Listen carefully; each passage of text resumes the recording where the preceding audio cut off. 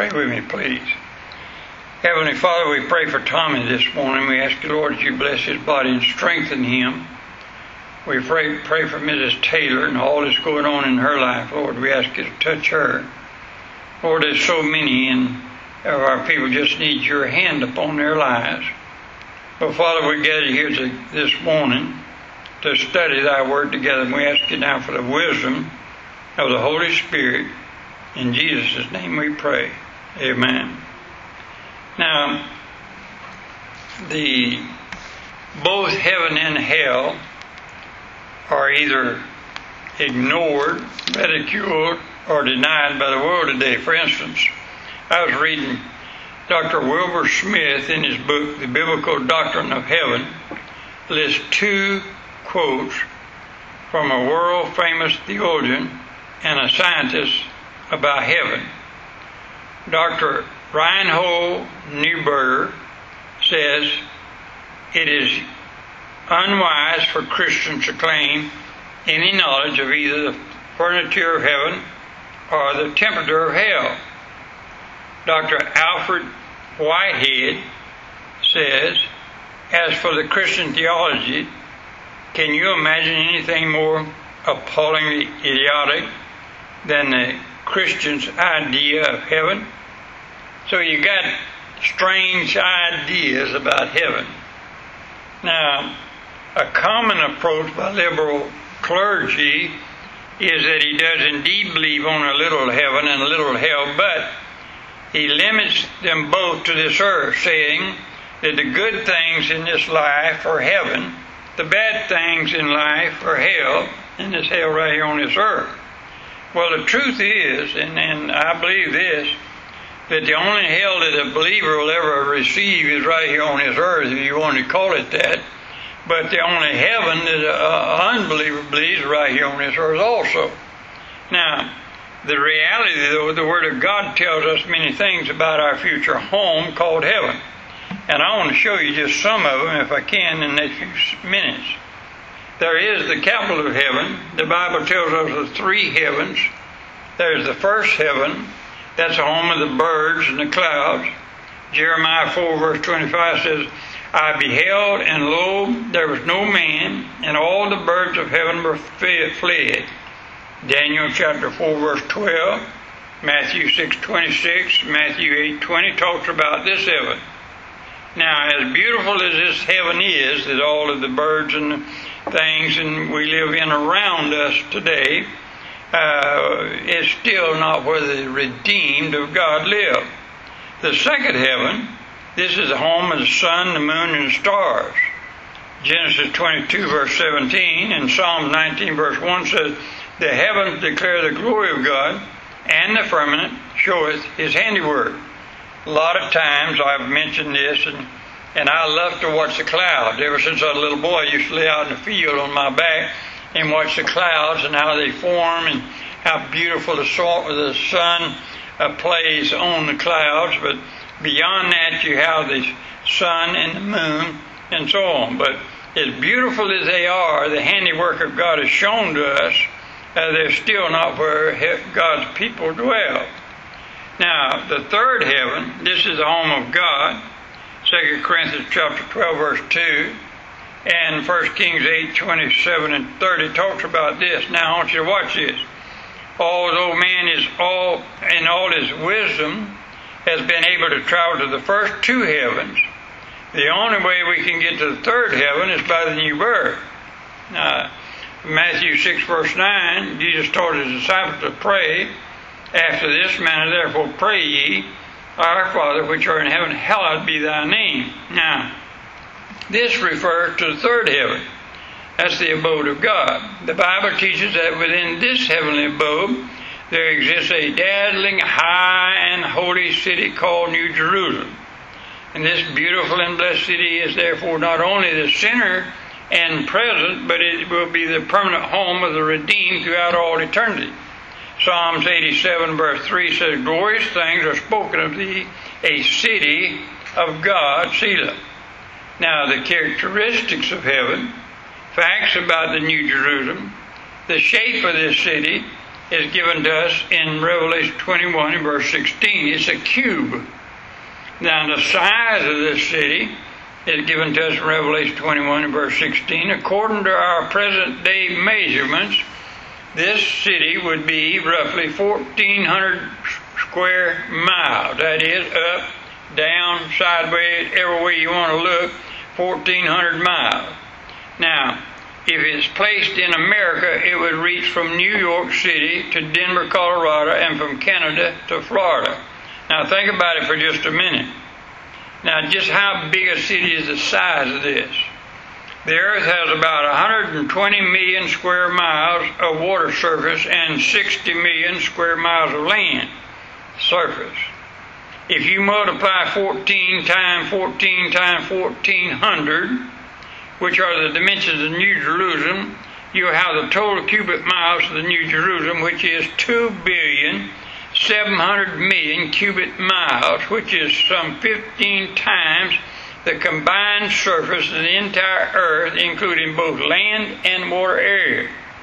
Now, it has been estimated that about 40 billion people have lived on our planet since the creation of Adam.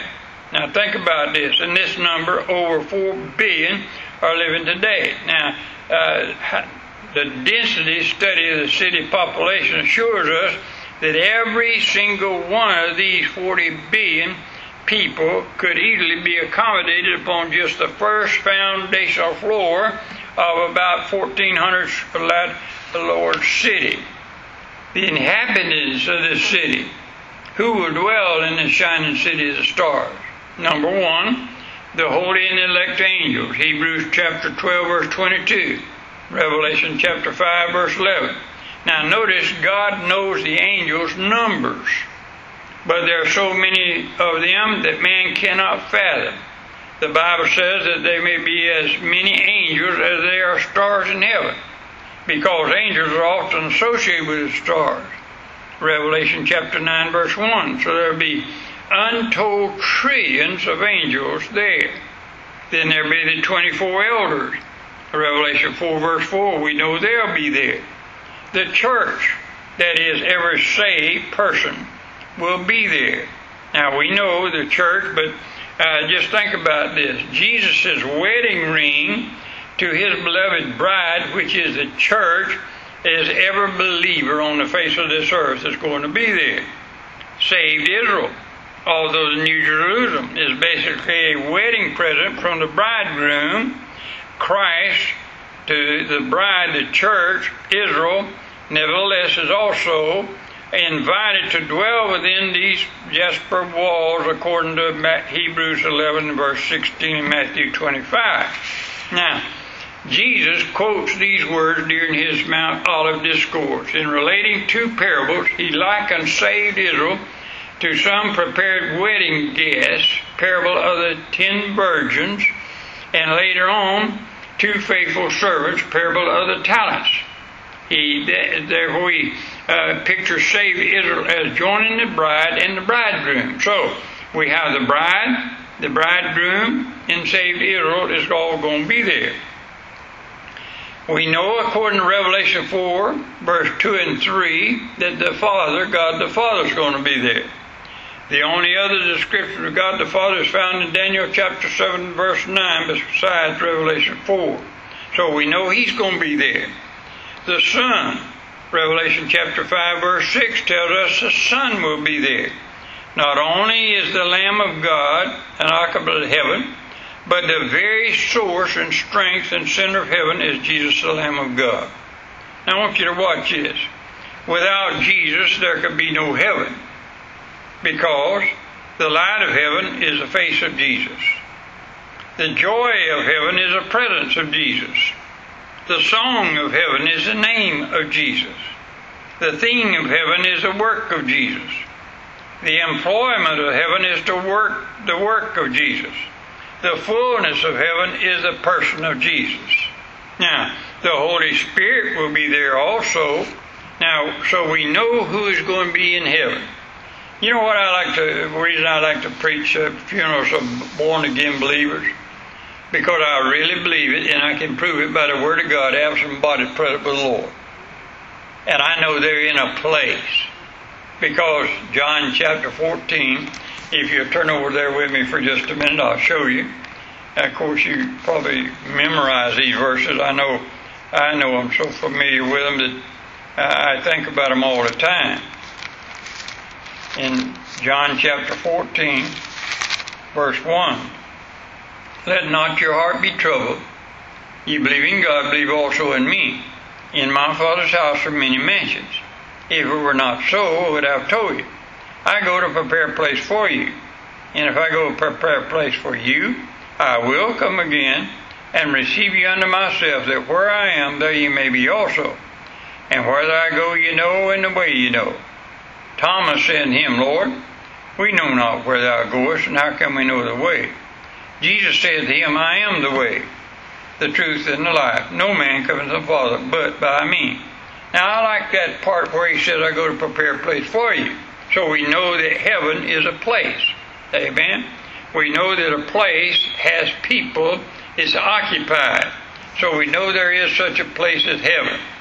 One of my great joys is to be able to tell the families of people that's going home that they're not someplace waiting to go to heaven. The absent body is present with the Lord, they're already there. And I like what Brother Roloff said one time, and I never will forget it. And it's a simple little thing, but he said, if I don't beat you back from the grave, there's nothing to my God. You think about that for just a second. He ain't even there. Amen. We don't go out yonder and plant our loved ones in the ground and forget them. We plant the body. And you think about this. The Bible says, talks about planting the Bible. You know why he said planting the Bible? Because anything you plant, you expect to come up. Amen? And so when you plant the body in the ground, we're looking for it to come up.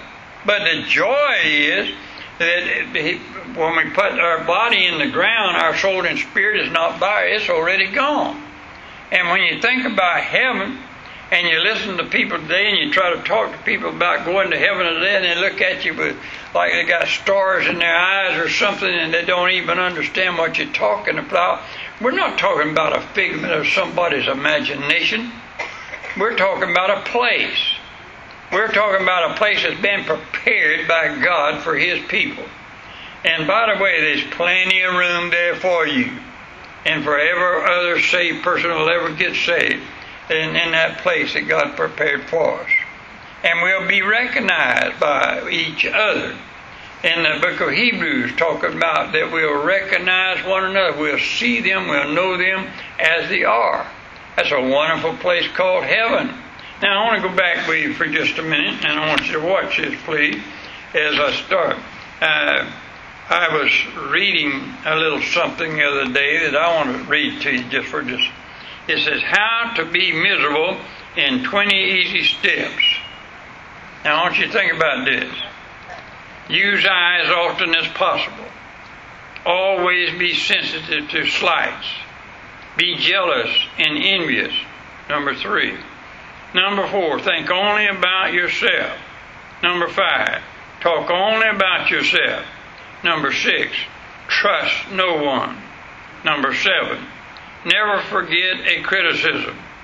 Number 8, always expect to be appreciated. Number 9, be suspicious. Number 10, listen greedily to what others say about you. Number 11, always look for faults in others. Number 12, do as little as possible for others. Number 13, shrink your duties if you can. Number 14, never forget a service you have rendered. Number 15, sulk if people are not grateful for your favors. Number 16, insist on consideration and respect. Number 17, demand agreements with your own views on everything. Number 18, always look for a good time. Number 19, love yourself first.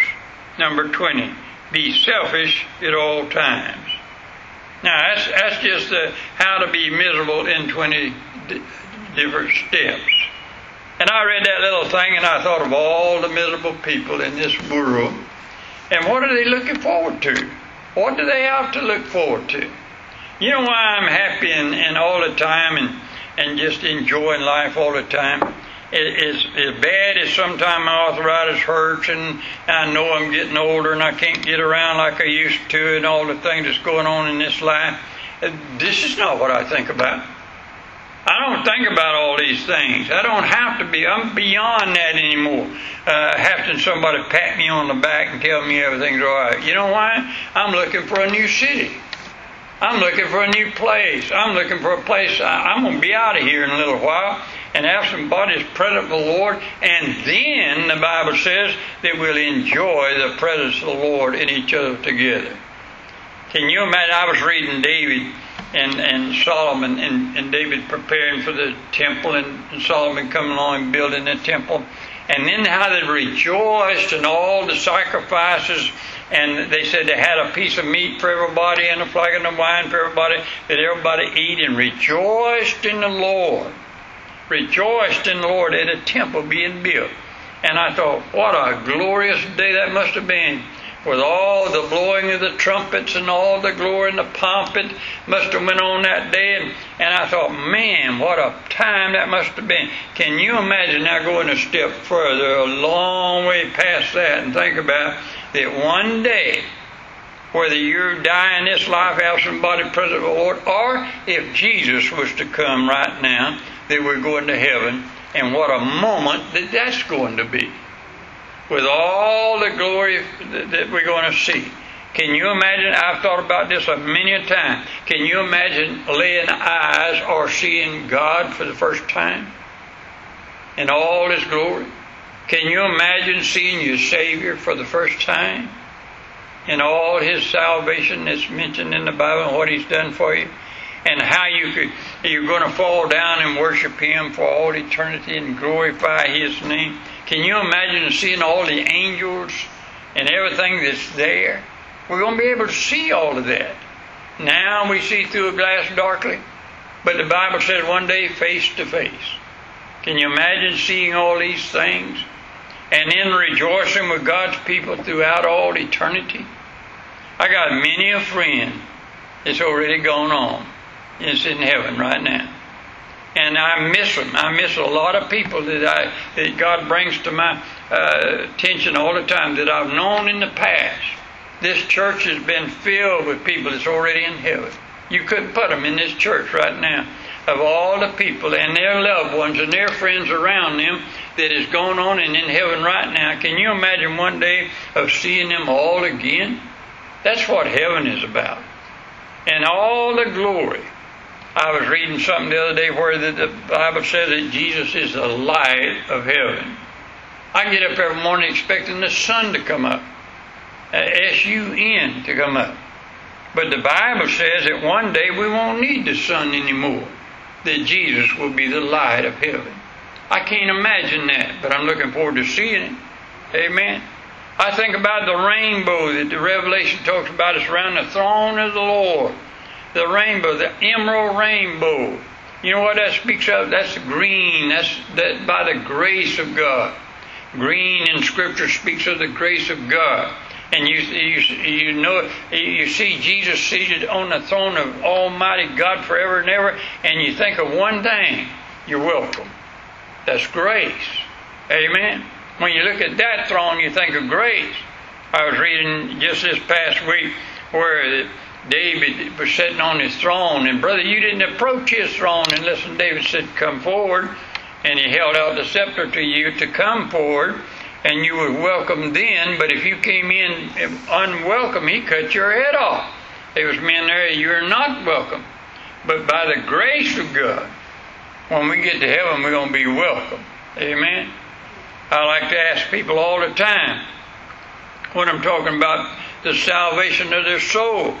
I come down to the place and I say, suppose you was to die right now and you was to go to heaven's door. You could go to heaven's door, and God was to say to you, why should I let you into my heaven? What's your answer going to be?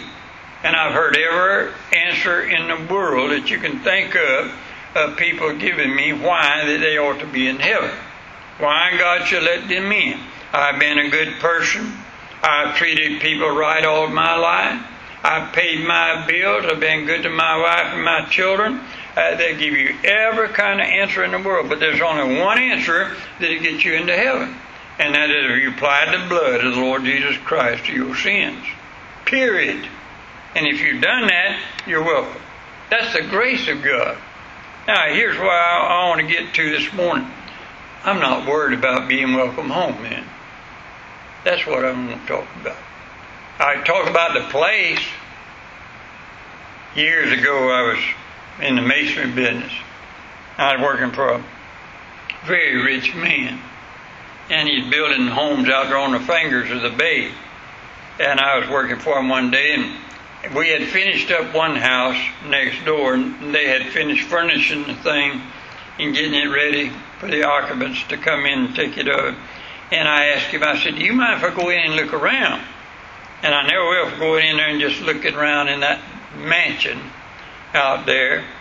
And here was a big old pillow, a 4-foot square pillow out by the swimming pool. And I looked at that thing, and I looked at all the stuff that he had in that home, and the swimming pool right in the middle of the house, and just all kind of things, big yacht sitting out by the bay. And I looked at all of that, and I thought to myself, man.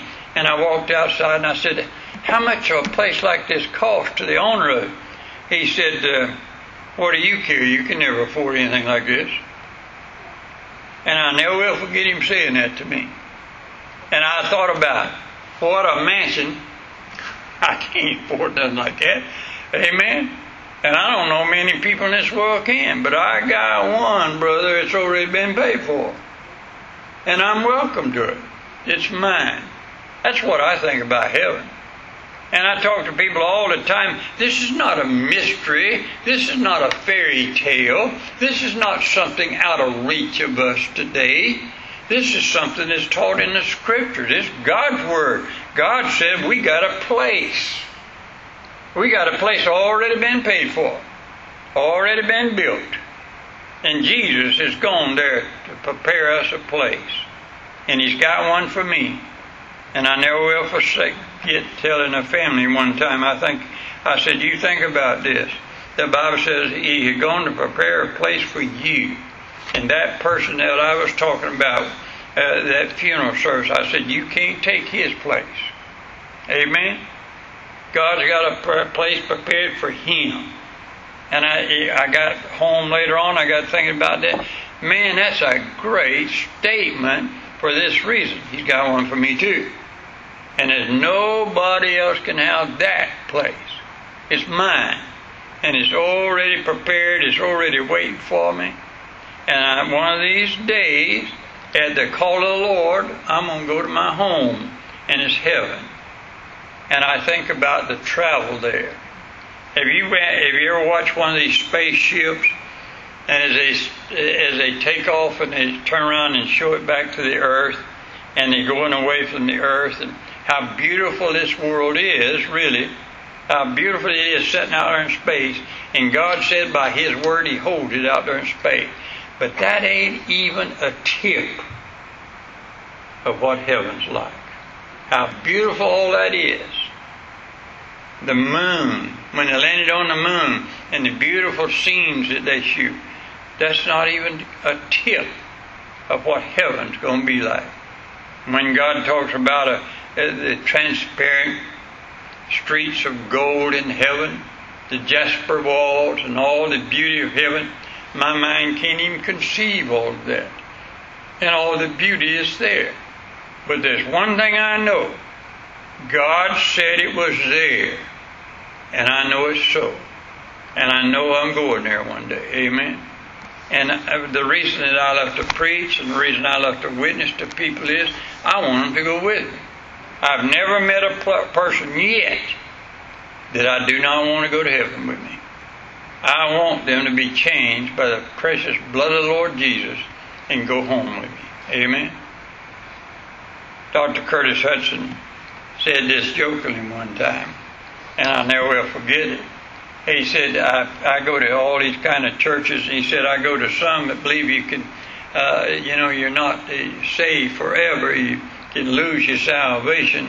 And he talked about the rapture and all this. And he said, one of these days, if I live long enough and Jesus comes, and all these friends of mine that think that the rapture is partway through the tribulation and all this kind of stuff, and then suddenly Jesus comes and we all go up together, he said, I just want to reach over to them and say, I told you so. Amen. That's what I get excited about. I just want to be able to say one day, I told you so. What a glorious day it's going to be. Amen. I'm looking forward to it. Father, would you bless each one that's come. Bless the reading and study of thy word.